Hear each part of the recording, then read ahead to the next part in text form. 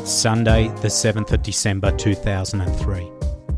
13-year-old Daniel Morecombe waits at an unofficial bus stop under the Kiel Mountain Road overpass in the Woombye district of the Sunshine Coast, Queensland. He's on his way to the Sunshine Plaza Shopping Centre for a haircut and to buy Christmas presents for his family. The bus he planned to catch breaks down and the replacement bus fails to stop. The driver radios the depot for another bus to pick him up, but by the time it arrives, Daniel is nowhere to be seen. I'm your host Cambo. Grab a beer and pull up a deck chair. This is True Crime Island, another true crime podcast.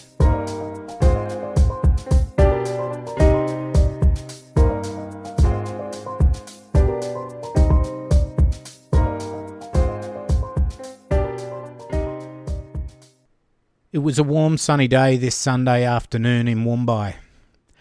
Woombye is a town located on the Sunshine Coast, about an hour's drive north of the Brisbane CBD. With a population of just over 2,000, you may have driven past it while visiting the big pineapple tourist attraction. With 3 weeks before Christmas, 13-year-old Daniel Morecombe decides to go to the Sunshine Plaza Shopping Centre for a haircut and to buy Christmas presents for his family. For a 13-year-old boy to catch a bus into town, it wasn't considered a risky journey, as Woombye was a safe community. Often Daniel would walk down to the bus stop with his twin brother Bradley on their way to the plaza. This Sunday, Daniel planned to catch the 1:35 bus to the shopping centre alone, but it broke down around 1:45 p.m, about 750 metres short of his stop. A replacement bus arrived shortly after 2:15 p.m, but as the service was now running late, it was decided the replacement bus would continue as an express service to the Sunshine Plaza, which meant it wouldn't stop at the unofficial request stop. However, the driver did notice Daniel waiting and signalled to him that another bus was on its way. A smaller shuttle bus followed later to pick up passengers along the route. This next bus arrived only 3 minutes later, but Daniel was nowhere to be seen. In fact, Daniel would remain a missing person for the next 8 years.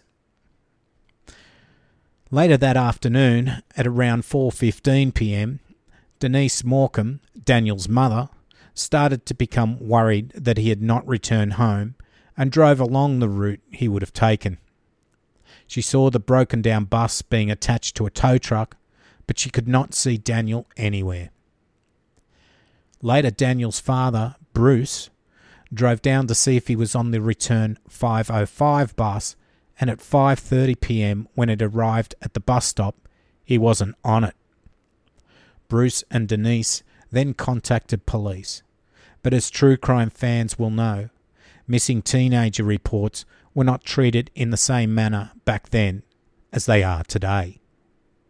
Police did start a search, and this would intensify over the next few days.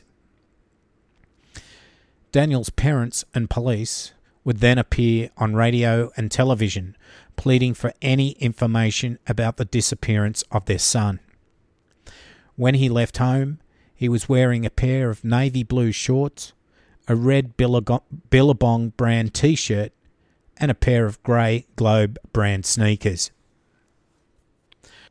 On the 7th of December 2003, the Homicide Squad at the State Crime Operations Command of the Queensland Police Service became aware and ultimately involved in an investigation concerning the disappearance of Daniel Morecombe from the Sunshine Coast. Witnesses would report that they saw a child matching Daniel's clothing and appearance at the underpass at about the time the first bus went past. Some witnesses saw a male in the area at that time standing back from Daniel. At least one witness, Josiah Cox, who gave a statement to police on the 19th of December 2003, described a white four-wheel drive near that point. Police spoke to known or suspected child sex offenders who lived in the area at the time. This is where they would first interview Brett Peter Cowan, 34 years old. He'd just been released from jail in the Northern Territory and was living nearby. He owned a white four-wheel drive vehicle, a 1990 Nissan Pajero. Cowan was born on the 18th of September 1969 in Bunbury, Western Australia. His mother, Marlene, was a housewife, and father, Peter Cowan, was a Vietnam vet. The family would move across to the other side of Australia to Queensland, and Cowan would grow up in the Brisbane suburb of Everton. It was a strict household, and Cowan with his three brothers would attend a Catholic high school. He would drop out in year 10 and would have many menial jobs throughout his late teens. Cowan was a regular drug user, taking pot, speed, cocaine and LSD. So during the police interview, Cowan told police he left his home on the 7th of December 2003 at about 1:30 p.m. to drive to a friend's house at Nambour to collect a mulcher. It took about half an hour to drive from Cowan's house to his friend's place. He estimated he had returned to his home about 2:30 to 2:45 p.m. and described a route that took him through the underpass where Daniel disappeared. He said he did not observe any people or vehicles at the underpass when he drove through. He voluntarily gave police a DNA sample and a photograph. On the 22nd of December 2003, police spoke to Cowan's then wife, who estimated that he did not arrive home until at least 3 p.m. They also drove the route that Cowan said he had taken. They spoke to the friend who'd loaned him the mulcher, and he estimated Cowan had been at his house for 5 minutes only. Investigators formed the view that there was 45 minutes of unaccounted time in Cowan's alibi. They also looked at one of the confit drawings that had been prepared from descriptions given by various witnesses on the bus and formed the opinion that the drawing looked like Cowan. On the 23rd of December 2003, police spoke to Cowan again. During this conversation, Cowan said he arrived back home after collecting the mulcher at 2:30 p.m. The next day, he consented to an examination of his car, the Mitsubishi Pajero. Scientific examination did not reveal any evidence linking Cowan with Daniel's disappearance. At this stage, investigators had several persons of interest, and Cowan was not considered a prime suspect. Cowan was not further interviewed until July 2005, more than 18 months after Daniel had gone missing. During this interview, Cowan told police that he was definitely back home by 3 p.m, but it could have been as early as 2:30 p.m. He confirmed to police that a landline call from his home made at 12:50 p.m. would have been him calling his friend just before he left to collect the mulcher. A phone call made from his mobile telephone to his home at 12:58 p.m. indicated he had left home somewhere between 12:50 and 12:58 p.m. He confirmed he had seen the broken down bus near the Woombye turnoff. He did not mention seeing or visiting any other person while he was away from his home. Police asked him at the end of the interview, "If you had abducted Daniel, would you tell me?" To which he replied, "Probably not." The case was going cold. However, Bruce and Denise Morcombe would not let this happen.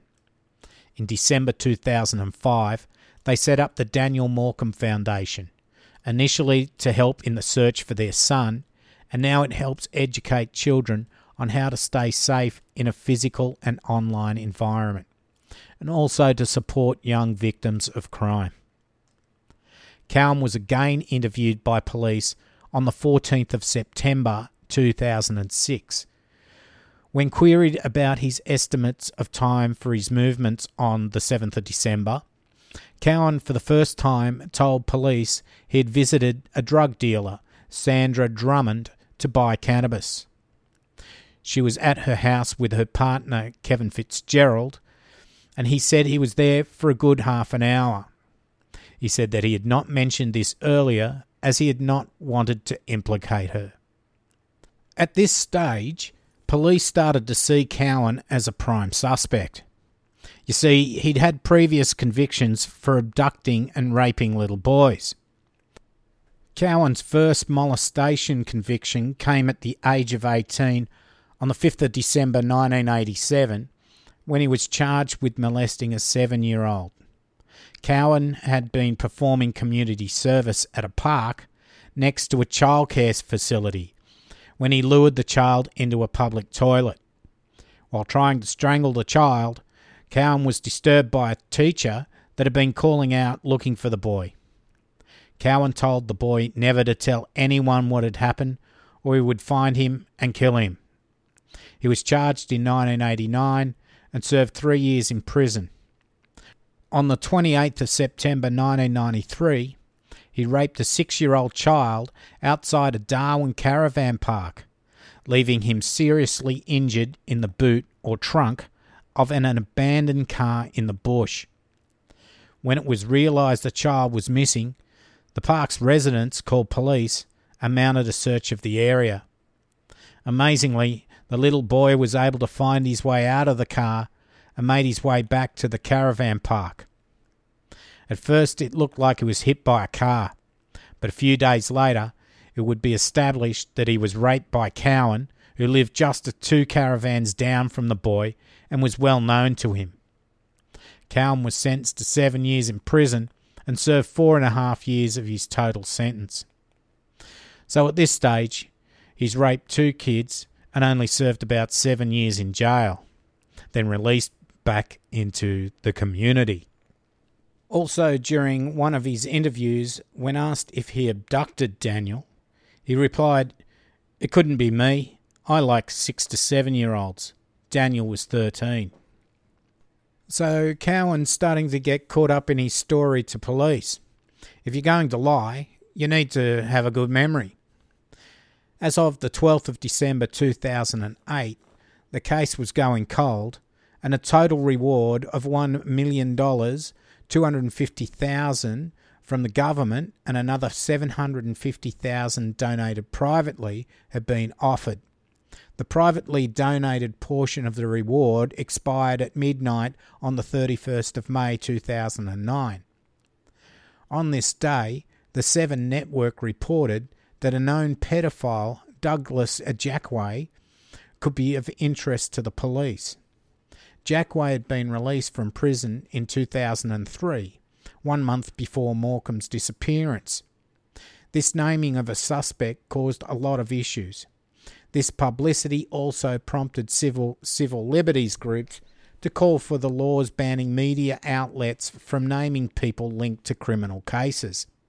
You see, even though the person named may be a scumbag, if they didn't do it and they'd already done their time in prison for previous offences, they still have the right to not be named and targeted by vigilantes, especially in cases with such emotion attached to them. In July 2009, the parents of Daniel called for a coronial inquest in the hope of finding answers to their son's abduction and murder. The Morcombe said that after 5.5 years, it was time for an inquest.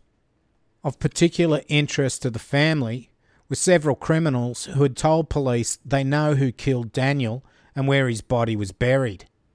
A coronial inquest was held the beginning of October 2010 and concluding in April 2011. The inquest called as witnesses the bus driver who had failed to stop for Daniel Morecombe at the Kiel overpass location where he was waiting, a woman who had seen a man loitering near Daniel Morecombe, and several persons of interest, including Cowan. While the coronial inquest was in session, detectives instigated a cold case review of Cowan, which reviewed all the material available, and they also carried out investigations themselves.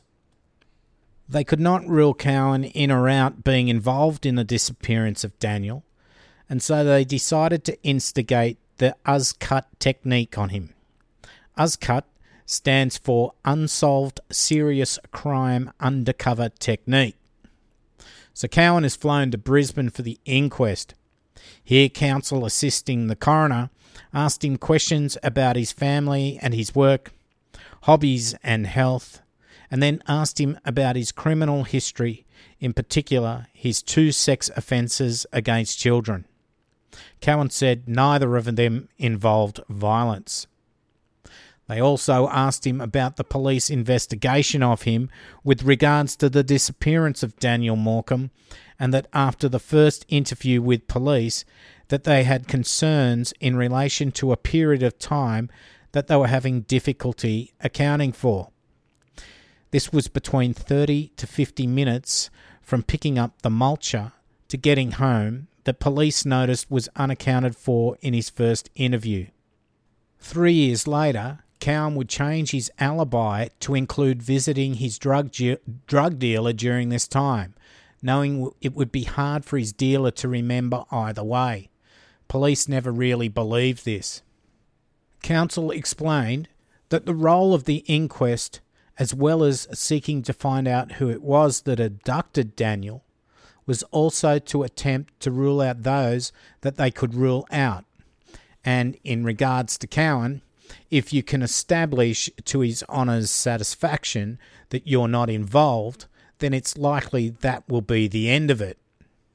Counsel put to Cowan the various matters which made him a strong suspect in the Daniel Morecombe abduction, such as the rarity of this type of crime, his criminal history for similar crimes, that he resembled at least one of the comfit sketches prepared as a result of descriptions by passers-by in the bus that day.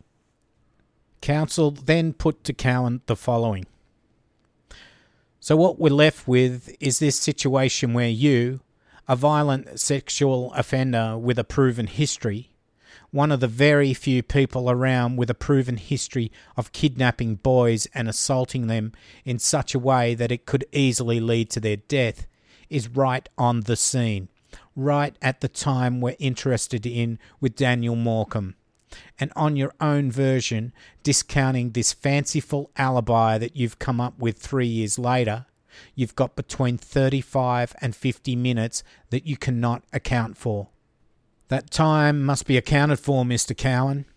Now, the list of coincidences, as I put to you this morning, are of course rubbish, if looked at in the terms of you being unlucky or similar.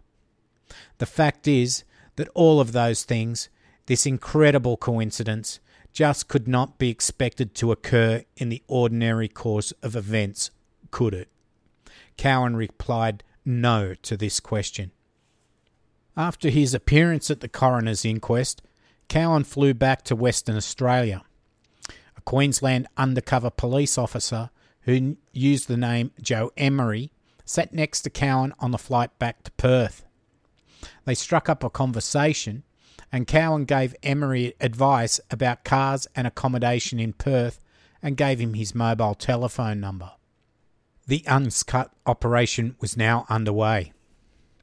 The USCUT strategy involved the playing out of various scenarios so that undercover police appeared to be part of a crime gang, which allowed Cowan increasingly more involvement in the criminal activities of the gang.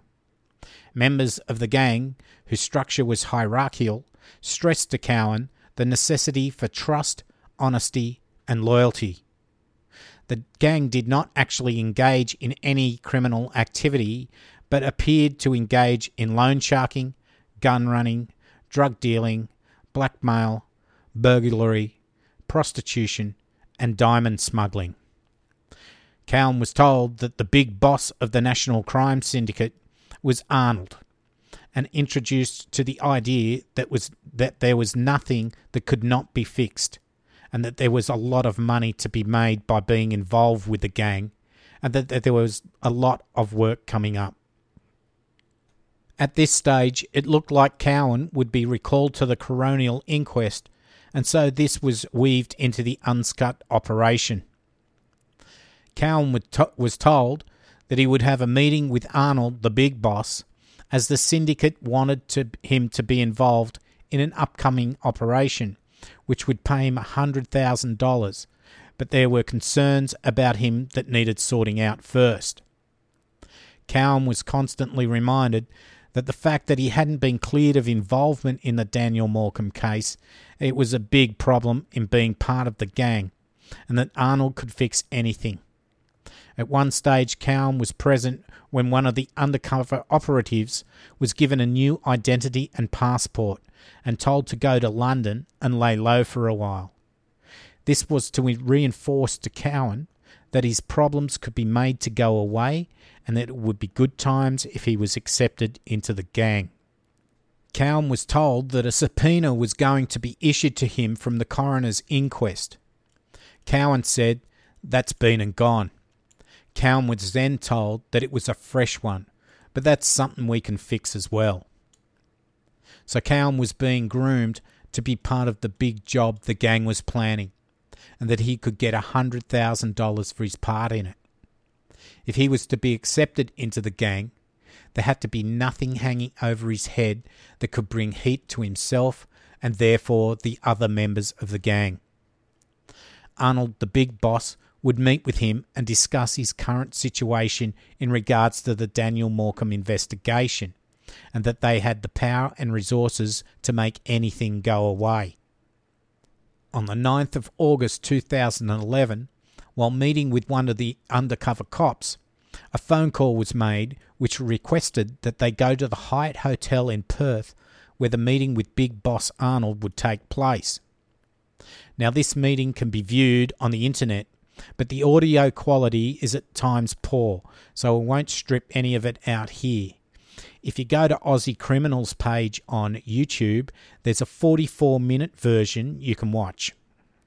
Here, Arnold makes Cowan feel relaxed and outlines that his gang are happy with him and that he fits in well. They want him for an upcoming big job, but there were concerns about the ongoing Daniel Morecombe investigation. Arnold told Cowan that the gang's success relied on trust, honesty and loyalty.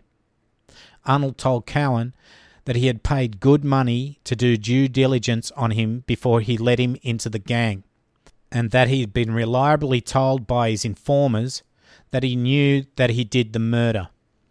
He stressed that the people he had paid this money to were very reliable, and that he didn't care what he had done, he just needed to know what it was so he could fix it up. At this stage, Cowan denied he did anything to Daniel Morecombe.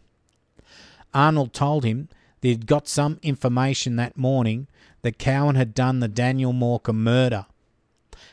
Arnold said, "And like I said, it doesn't bother me at all, but what concerns me is that I need to. I can sort this for you. You know, I can sort things out. I can buy alibis. I can get rid of stuff, all that kind of things that need to be done, I can do. But I need to know what I need to do. Do you know what I mean? So if you say to me, look, I had nothing to do with it, that's not what I've been told. And that brings me in a real dilemma, in a crossroads, because I want to move forward with what we're doing. But until I can sort this out, I can't, because you're too hot." As Cowan had already been told he would get $100,000 for the job, he'd already started looking at cars to buy and ways he would spend the money. Cowan eventually confessed to picking up Daniel, murdering him, and dumping his body. Arnold then pressed him for more detail, as he had to know what he had to clean up. Cowan went into more detail on how he saw Daniel standing by the bus stop that day. He drove behind the bus stop and parked his car. He stood behind Daniel, and as the replacement bus drove past without stopping, he walked up to Daniel and asked if he wanted a lift to the shopping centre. Daniel accepted and went off with him. As they drove off, instead of going to the shopping centre, He drove to an abandoned house not far away, and here he started to molest Daniel. But Daniel panicked, and so did he. So he strangled him and then took off his clothes and dumped his body in a ravine. He then drove off and threw his clothes into a river as he passed over a bridge. At this stage, Arnold assured Cowan that he could get everything fixed up for him and that they would delay the big job a few days to get things sorted out. Cowan had never told anyone about what he had done to Daniel before this time. Cowan had no remorse at all when he confessed, explaining the events of the day in such a matter-of-fact way. Arnold told Cowan that he would put him up in the hotel for the night and would get a couple of the boys to go to Queensland with him to the location where he dumped the body. Once there, they would make sure there was no evidence left behind that would cause problems in the future. Arnold also advised he would also sort out the coroner's inquest so he would finally be free of any investigation. On the 10th of August 2011, Cowan flew to Queensland with undercover police officers and over the next few days showed them where he murdered Daniel, where he dumped his body, and where he disposed of Daniel's clothes. On the 13th of August 2011, Cowan was arrested at the site where he had said he had disposed of Daniel Morecombe's body. Cowan was taken into custody and charged with Morcombe's murder and other offences, including child stealing, deprivation of liberty, indecent treatment of a child under 16, and interfering with a corpse. It must have come as a bit of a shock for Cowan. I wonder what went through his mind as police suddenly surrounded him, guns drawn. At first he probably thought Arnold would be able to fix this up, but then he would have realised the gang members were actually part of a sting. He'd kept his mouth shut all this time, but now his greed had got him to confess that he'd murdered Daniel. Without that confession, police would never have had enough evidence to convict him. Now he had told them exactly what had happened that day and where it had happened. Extensive examination of the area around the Greenhouse Mountains occurred over the next several months. In total, 17 human bones were recovered in an area close to where Cowan had indicated he left Daniel's body. These would later be found to be the bones of Daniel after DNA analysis. As well, police found a Globe brand sports shoe of a size, model and colour consistent with a shoebox in Daniel's room. When the shoe was examined, it was found to have wear patterns consistent with patterns on other shoes known to have been worn by Daniel. A search of the Coochin Creek near the bridge identified by Cowan resulted in the location of a pair of rip curl shorts and the remnants of a pair of Bond's underpants. Those items were consistent with clothing known to be worn by Daniel. On the 7th of February 2014, Brett Peter Cowan was ordered to stand trial. The trial at the Supreme Court of Queensland began on the 10th of February 2014. The prosecution closed its case on the 7th of March, and 116 witnesses gave evidence and over 200 exhibits were tendered in evidence. Cowan pleaded not guilty and declined to give evidence. On the 13th of March 2014, Cowan was found guilty of all charges. On the 14th of March, Cowan was sentenced to life in prison with the possibility of parole after 20 years. He was also sentenced to 3.5 years imprisonment for indecently dealing with Morcombe and 2 years for interfering with his corpse. Those sentences to be served concurrently. Judge Rosalind Atkinson said, "I don't think you should be released in 20 years' time." Cowan appealed his sentence, but this was dismissed. Recently, Cowan has been left permanently disfigured after boiling water was thrown over him in prison. Adam Paul Davidson poured boiling water from an urn into a mop bucket. This was thrown over Cowan, who was then beaten with the mop and bucket. Adam then screamed at Cowan that this is for Daniel. Cowan was rushed to hospital with burns to his head, face, back, chest and upper thighs. In court, Adam Davidson explained that he did it for the people. So, without the incredible undercover operation to get Cowan to confess, he probably would have never been brought to trial at all. It was the determination of Bruce and Denise Morcombe that kept the case from being forgotten and going cold. Bruce and Denise founded the Daniel Morecombe Foundation that was initially set up to help find Daniel, but now the foundation, established as being a lasting legacy to Daniel, has two main aims: to educate children on how to stay safe in a physical and online environment and to support young victims of crime. You can support the foundation by going to www.danielmorecombe.com.au. So, True Crime Islanders, another episode has come to a close. Before I go, I would like to thank all my listeners and for their support and kind words. This month is Tripod Month. Tell at least one person you know that doesn't know about podcasts how to find, subscribe and listen to them. Also, I'd like to let you know about a new podcast that is about to air called Podcasts We Listen To. They have a Facebook page you can join that not only has fans as members, but also podcast creators as well. So you can get on there and discuss your favourite podcasts. It covers all genres, not just true crime. So don't forget, you can stream or download episodes from my website, truecrimeisland.com, or subscribe via iTunes or one of the many podcast applications out there. So don't forget to delete your browser history. This is your host Cambo, and you've been listening to True Crime Island, another true crime podcast.